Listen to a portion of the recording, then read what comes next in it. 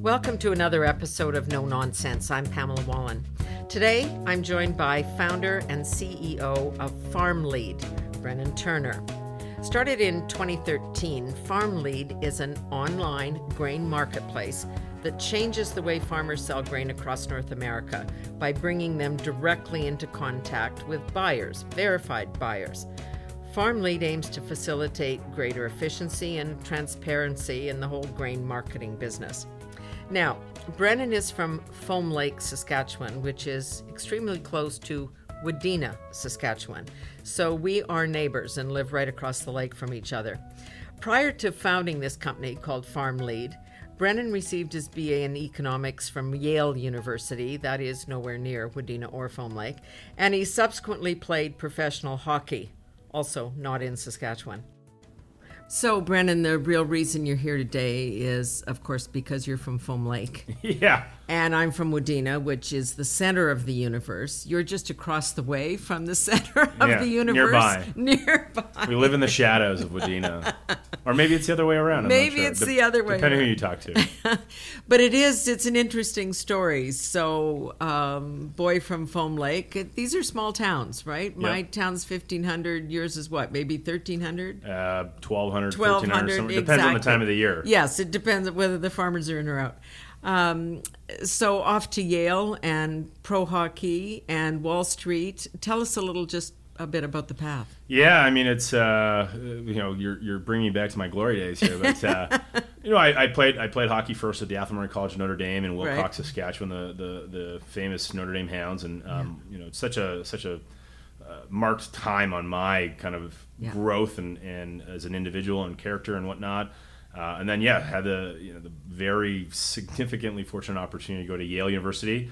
Like a dummy, I dropped out. No, but the way that I kind of negotiated my contract was to pay for my remaining classes that I did in the summertime. So I got my degree in economics from Yale while I was part of first the Blackhawks organization in Chicago and then the Ottawa Senators organization, and was part of the team in 2011 that won an AHL Calder Cup. So that was pretty cool. And then played one last year in Europe, in Scotland, which was a lot of fun and a great experience. And then that was kind of when the wheat board was kind of moving out. And my family we're fairly large farmers in Saskatchewan, between Foam Lake and then on the other side down in Frontier, southwestern corner. And aggregately this year we put in just over 55,000 acres of crop. Okay, that's serious. Yeah, so it's not small potatoes. And I'd spent some time on Wall Street in the commodity trade, and with the wheat board going out the door, and having the opportunity to kind of sell to whoever you want, and knowing that we were using technology on the farms a lot more and more and more and more, and I mean that trend does not reverse itself. I do not think it will reverse itself. That's sorry to interrupt, but that's the thing that people don't understand. I mean, when you go to buy a combine or a piece of equipment now, it's $1 million.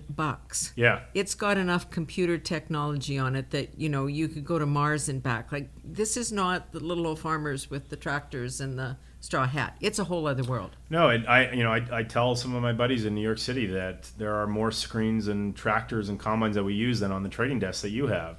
It's the amazing technology that's used today, and even some of the technology that's coming up through the pipeline in terms of autonomous equipment, which is obviously try to mitigate some of the labor issues that we see in agriculture.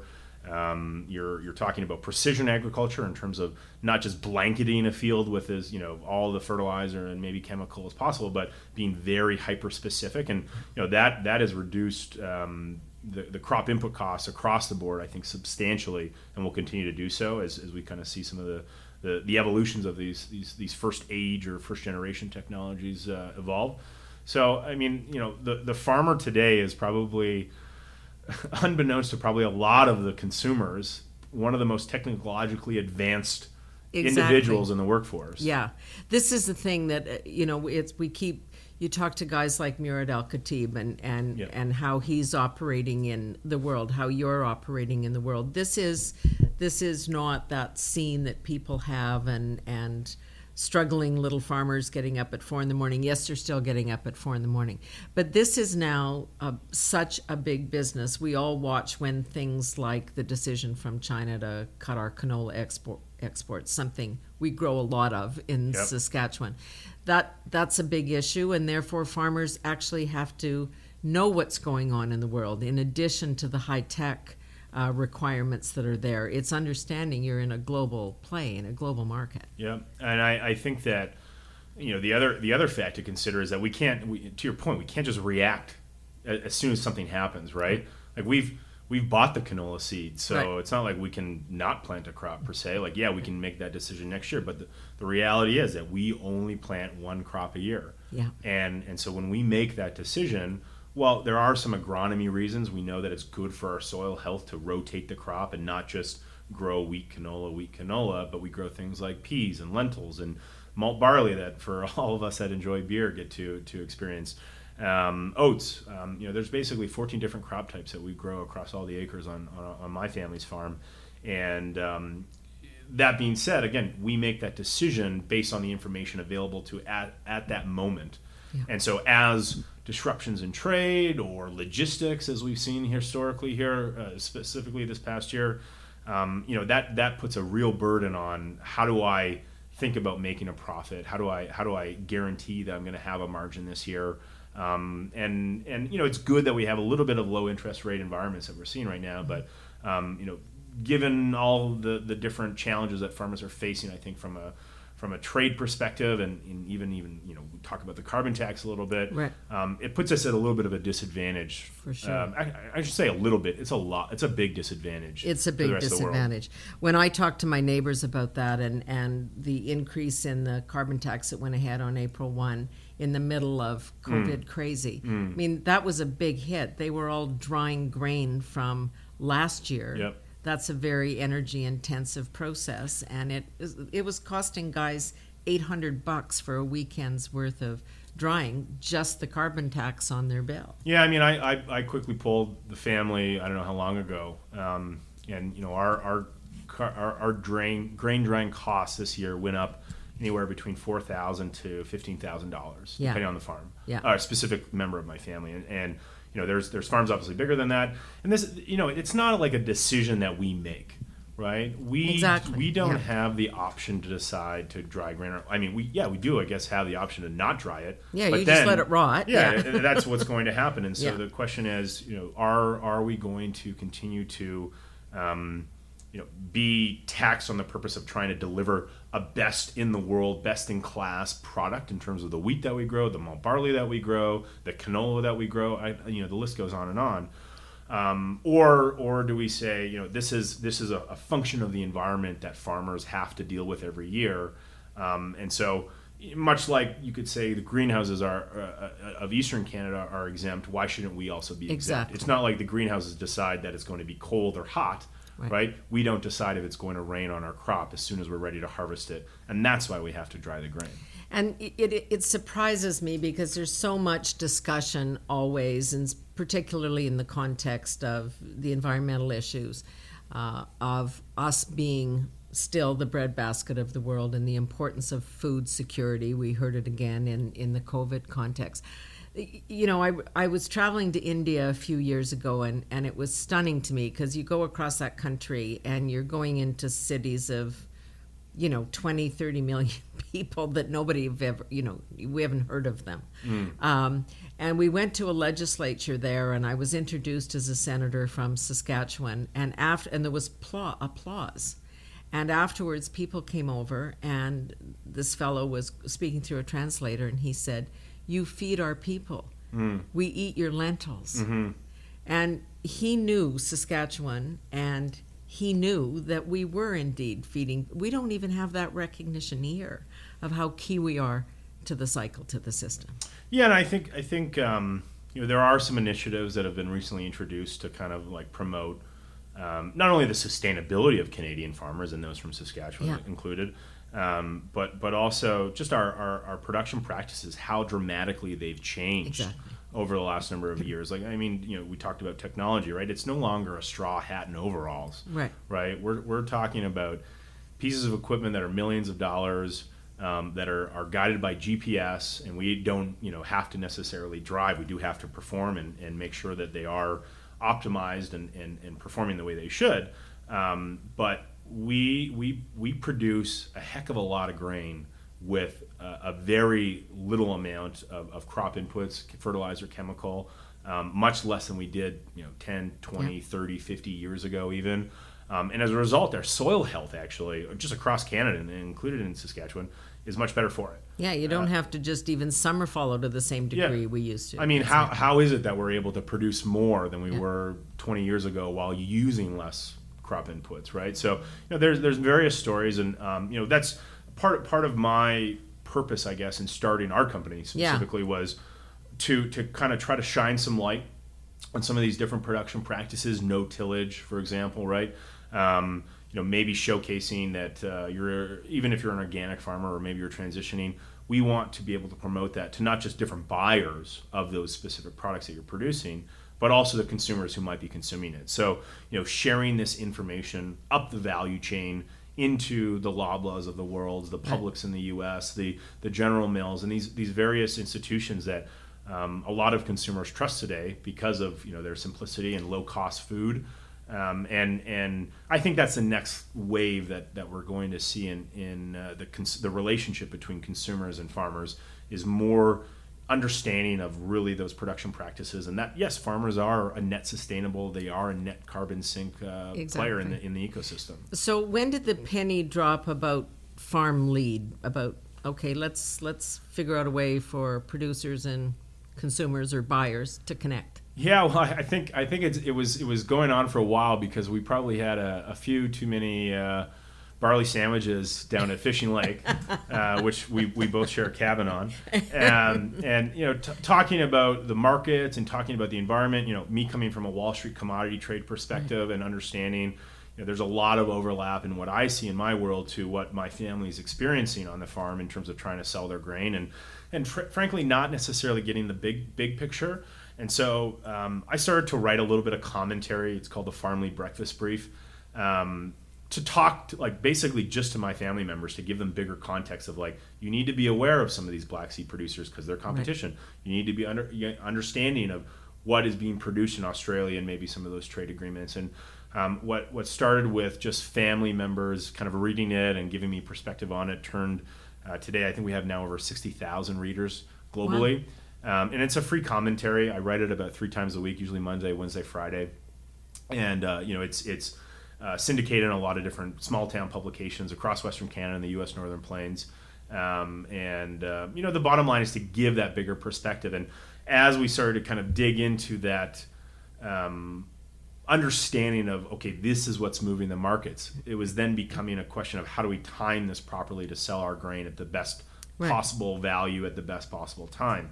And to do that was a large opportunity cost in terms of the amount of phone calls that we had to make or take from grain buyers. Many times it was, no, this price doesn't make sense to me, and I just wasted 10 or 15 minutes when I was in the middle of fixing something in the shop, right? And so we started Farm Lead to really provide a mechanism for farmers to easily share their expectations in terms of what they think they're willing to sell their grain for next. And being realistic, right? I mean, the price for canola, it's not $20 a bushel; it's actually 10. So, you get laughed at the door by any grain buyer if you came to them with a $20 a bushel price expectation. But easily being able to share that information, those expectations, as well as those quality parameters that I talked about, and then on the flip side, allow buyers to easily communicate with various types of farmers in a very systematic way, whether it be just chat through our mobile app or the website, or even making a phone call directly through our platform. You got to make sure that the buyers that are out there, you've kind of done the check. Yeah, they're for real. They're not. It's not some black market thing that's going on here. Yeah. No, so I'm a nerd, put simply. Again, an economics degree from Yale. I was a couple credits short of a physics minor. Whoa. And a hockey. And a hockey guy, this right? This is crazy. And so I wrote a bit of a credit risk equation or algorithm, if you will, and we partnered with a global company called Dun & Bradstreet, D&B, as they're also known. Yep. To help understand, okay, the buyers on our platform, are they legit? Are they good? Can they pay for the grain that they say they're buying on a monthly basis? And so we would only allowed those companies who did meet our credit requirements to get onto the system.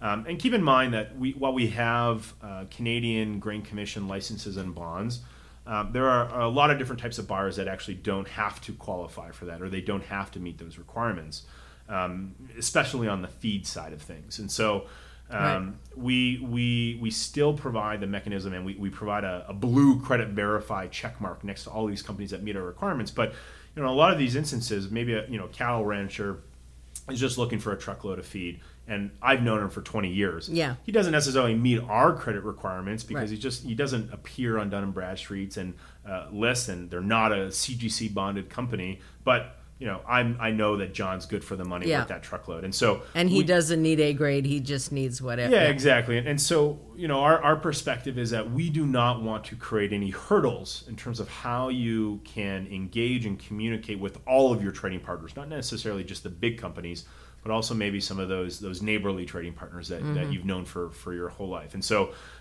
between both those players and the big line companies, the big grain companies that you see with their big elevators around the prairies or even Western Canada or Canada for that matter, the point is to be able to have all of your trading partners kind of combined in one easy to access location. On the flip side, those buyers have all of their farmer customers combined in one simple tool, and they're able to see all those expectations. Because if I were to say, hey, I want to sell my next load of canola for $10 a bushel, right? A realistic price today, I would have to make 5 different phone calls to kind of set those expectations with all of my different buyers. I know that the price isn't $10 today, but it's giving them the indication, hey, when it gets closer to that, let's talk. Right.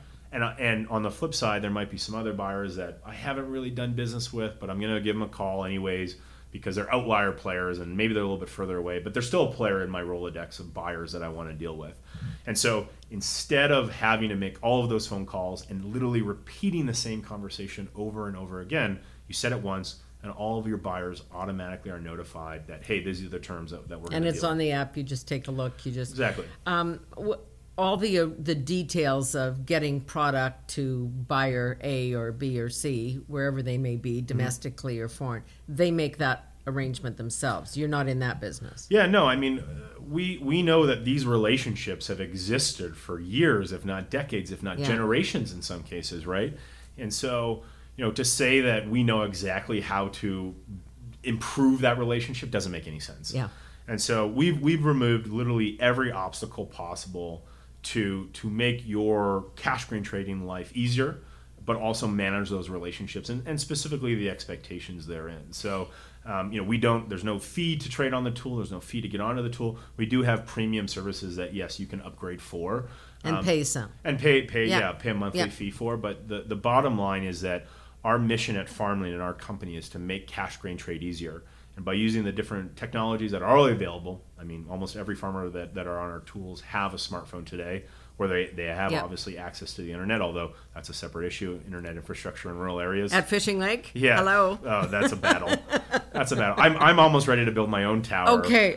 Will you call me? Yeah. Because I'd like to be able to call the office once in a while and have a conversation. It's a battle. And get some internet. Okay. And so yeah, I think at the end of the day, the technology's there, the relationships are already established, Right. but this process of exchanging information can be improved, and we've done that by a factor of at least 10x. When I grew up in a household, not a farming household, but the family was in the business.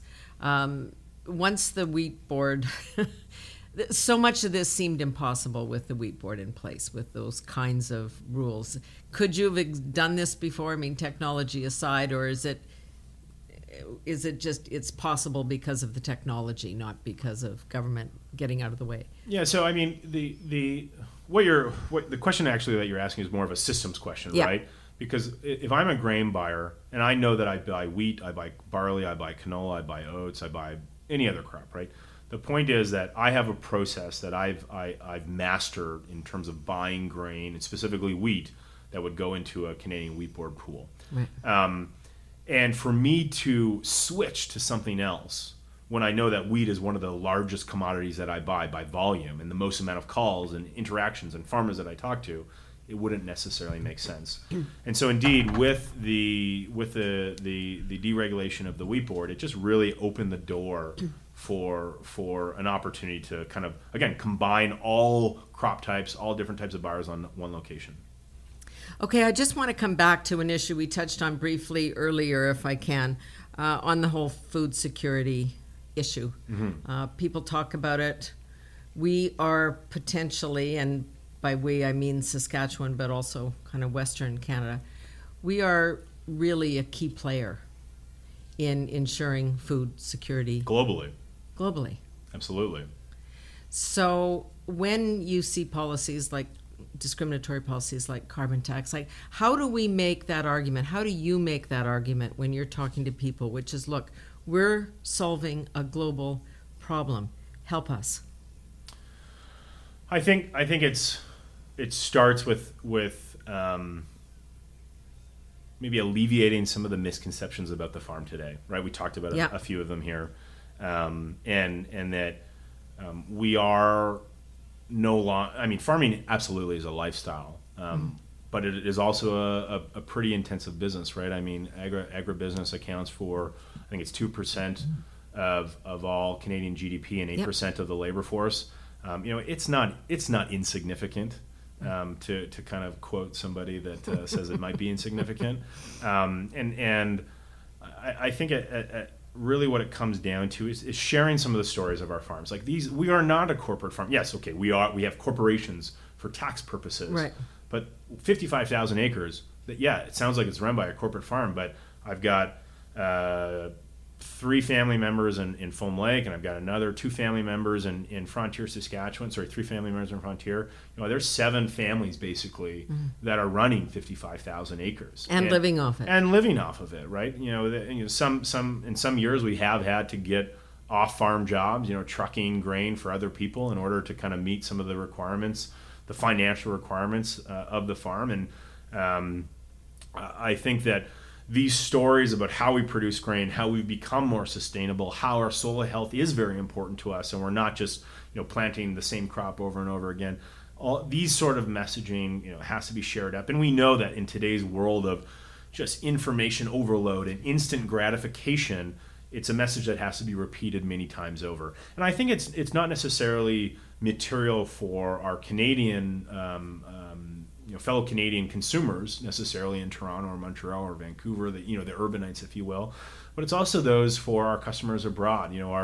Our malt barley buyers in Japan and our feed barley buyers in China and our canola buyers in Europe. More specifically, we've now opened the gateway to Europe to importing more canola because we meet their sustainability initiatives. And it's not like we weren't meeting them before. Right. It's just that we weren't telling anybody about it. That we were. Right? And so, again, this is why we're really focused on our company is sharing more information, not less, being transparent with our process, because we have nothing to hide in agriculture about how we do it. Exactly. That being said, of course, there's going to be bad apples, just like there are in anybody's listening. There's probably people in your office that you think is a bad apple. Right. It's the same way in our industry, unfortunately. And those tend to get the most press because the bad headline is always going to get the most clicks. But I'm telling you, we went through this last year in the Senate. A piece of legislation came in front of us. It was about advertising to kids, but as somewhere in the page 40 of this particular bill was a statement that said wheat is unhealthy, bread is unhealthy. And you kind of look at people and go, what do you mean? Like, what kind of bread? Do you mean wheat? Like, how are we going to export a product if we declare a product to be unhealthy? This is within our own country, a country that should be aware of the kind of the farm to table process, because it's much more visible here than it is in other places. Yeah, and I think what you're speaking to is the fact that we have 2 worlds of consumers. Yeah. We have consumers who have the benefit and the luxury of a low food cost environment where you're spending 10% of your disposable income on food, where in other countries that we export our grain to, Middle East, Asia markets, we're talking about or families that are spending 60 to 80% of their disposable income on food, right, just to live. And so this is why we have the optionality of agriculture. We have organic, we have non-GMO crops. For the record, there is no GMO wheat, there is no GMO oats, there is no GMO barley, right? And so those sort of messaging, people understand. I think more so to the point is that if wheat is bad for me, how am I able to get to the NHL, right? How you are a case in point. I mean, if I grew up probably eating more bread per pound of flesh than anybody else in Saskatchewan. Breakfast, lunch, dinner. Like I'm having a couple buns that just came out of the oven every time they come out of the oven, right? So, I think at the end of the day, it's easy to kind of poke holes, but if we pull back and kind of look at the forest and not the individual trees, what we produce relativized against any other producer in the world is best in class, best in the world. And this is why so many countries around the world not only buy from us, but also value our name. And that's why you're recognized in India and other places around the world for being from a very secure food producing region of the world. What's the next thing that has to happen in agriculture? Well, I think that's transparency and kind of line of sight into this food production is becoming more kind of commonplace. You're seeing blockchain beer production, right? So literally a visibility on a blockchain, on a distributed ledger, from literally seeding the crop all the way to producing the beer and you drinking it. Right. You can take a screen or a photo of the QR code and literally see the entire story behind that. If you want. And there's a lot of people that are buying this specific beer because of the story behind it. They don't necessarily want to know all the details, but we should have these details available if they're available. So we're part of a couple different initiatives. I sit on the Canadian Roundtable of Sustainable Crops, and part of our efforts there is to promote various ways that we are being sustainable on the farm and saying, hey, these are the protocols and these are the pieces of information that we want to share with our customers both within Canada and abroad.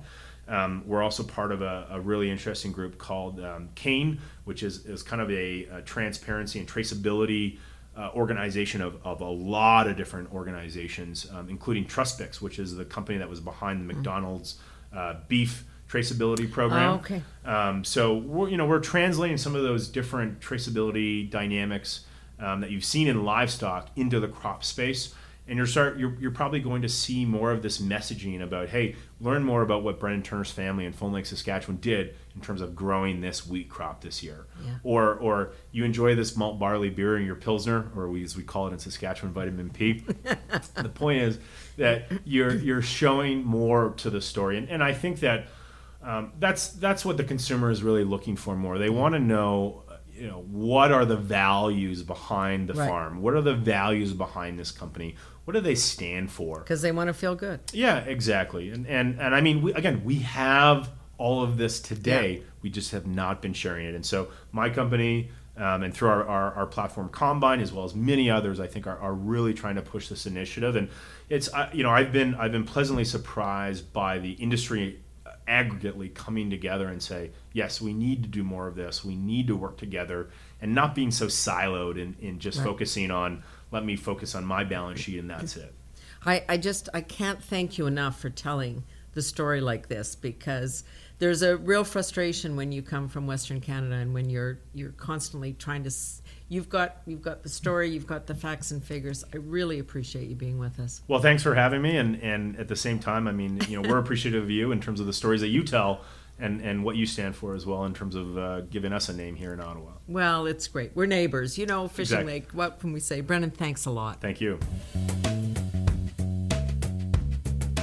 Thanks for joining us for this edition of No Nonsense with Brennan Turner, the CEO of FarmLead, an online grain marketplace. Of course, he was a Yale graduate, as you heard, a professional hockey player, worked on Wall Street, and was named to Fast Company's list of most creative people. But most importantly, he's a good farm boy from Foam Lake, Saskatchewan, just across the lake. I'm Pamela Wallin. Thanks for being here.